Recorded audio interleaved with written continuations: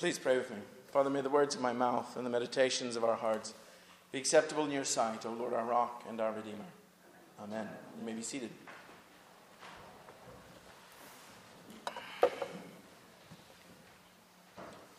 On the morning of the resurrection, Mary Magdalene saw Jesus, and she mistook him for the gardener.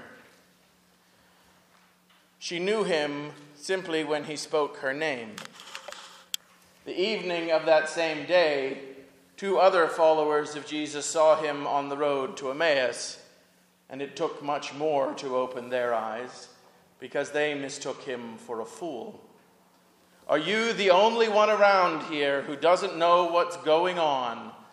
They ask him impatiently. How can you be so ill-informed, so disconnected?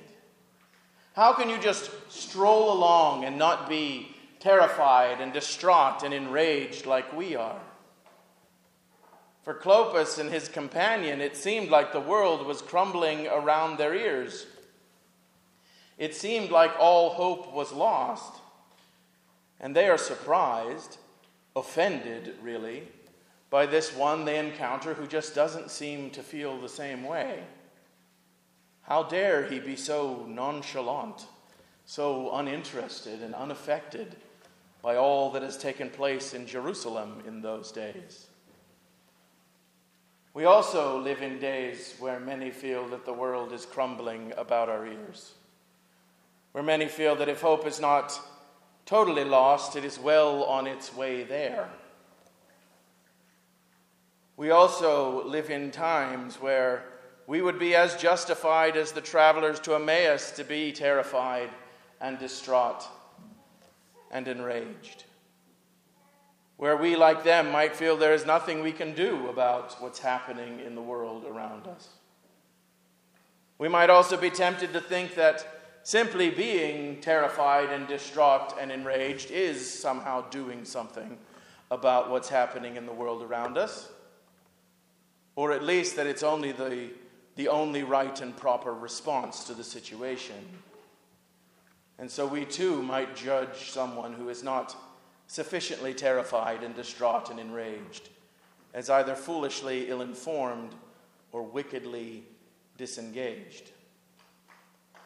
It seems to me that of all the things that divide people in our world, it isn't the great gulfs of social and ideological and political beliefs that are the greatest markers of difference, but rather it is between those who are panicked and those who are not. And the message of the constant news, no matter its flavor, is always toward the necessity of panic and the impropriety of calm. In such days, it is hard to know what to think and how to feel and where to stand in a crumbling world. Well, first of all, as followers of Jesus Christ, we are never called to surrender to fear or despair or anger. We might easily and very understandably feel those things, but we must resist them. And when those emotions seem to overwhelm us, and we are tempted to just check out, to escape, to huddle together and pretend like nothing's going on, to say that everything's okay when it's not, then we must resist that impulse as well. For we are never called to check out, to disengage from the world where God has placed us. I think perhaps that this is one of the reasons that Jesus appears to these particular two minor disciples on the road to Emmaus, because they have failed in both counts.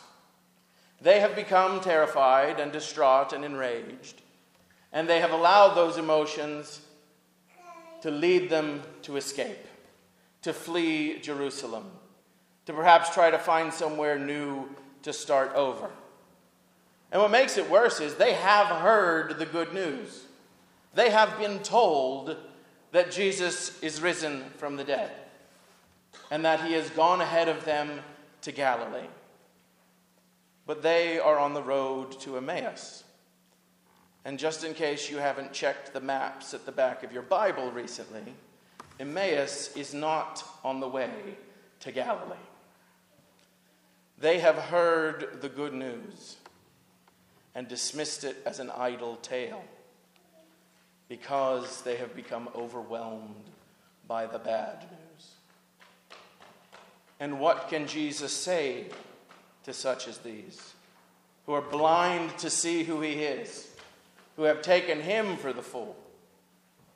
But oh, what fools you are. Of course, bad things have happened. Of course there is bad news. That is to be expected. But Jesus has taught them for so long that they are also, and more steadfastly to expect, that on the other side of all the world's bad news is the ultimate victory of the good news. That on the other side of all suffering is glory. That it is glory and not suffering that win out in the end. This is the message of Moses and all the prophets that he opens to them along the road, setting their hearts on fire. And this is the truth that's revealed to them in the breaking of the bread, so that their eyes are opened to see the risen Lord.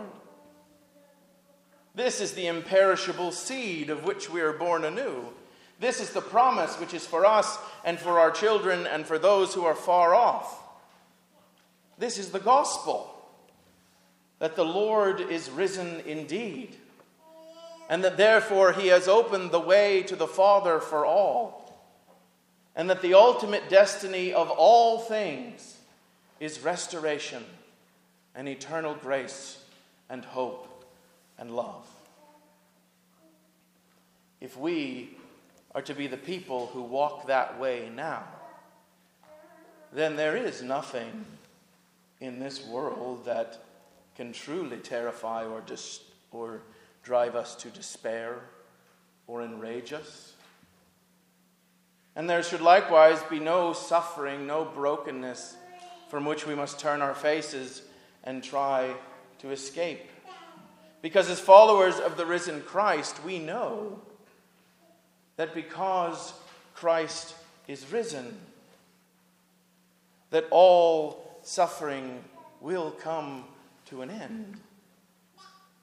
That all that we go through in this world will pass away.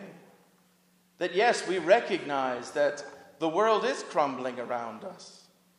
But because Christ is risen from the dead, we know that it is just the old world crumbling around us, so that the glory of the new creation might shine through. We are called to be the people who can face all the pains of this life, be they personal or universal, not as the death throes that they seem to be, but as the birth pangs that we know that they are. And that is a hard stance to take in a world that so values panic, and yet at the same time so much tempts us to just disengage. And that is why we devote ourselves to this, to gather here for strength so often, to come here where the scriptures are opened to us so that our hearts might burn anew with grace and compassion, and where the bread is broken among us so that we might see anew the unshakable hope of our risen Lord. We come here to be reminded over and over again, as we surely need to be, that we would be foolish to fear and unfaithful to disengage, that we must save ourselves from this corrupt generation that would counsel fear and encourage despair and engender rage, and instead, like our risen Lord, turn toward the brokenness of the world, reach out to the hurting, but not with fear or despair or anger, but only with grace and hope and genuine love, because we can trust that all are destined to share in the glory which will be revealed. And we can know that no matter what we must face in this world, that Christ is risen indeed, and therefore all will be well. In the name of the Father, and of the Son, and of the Holy Spirit. Amen.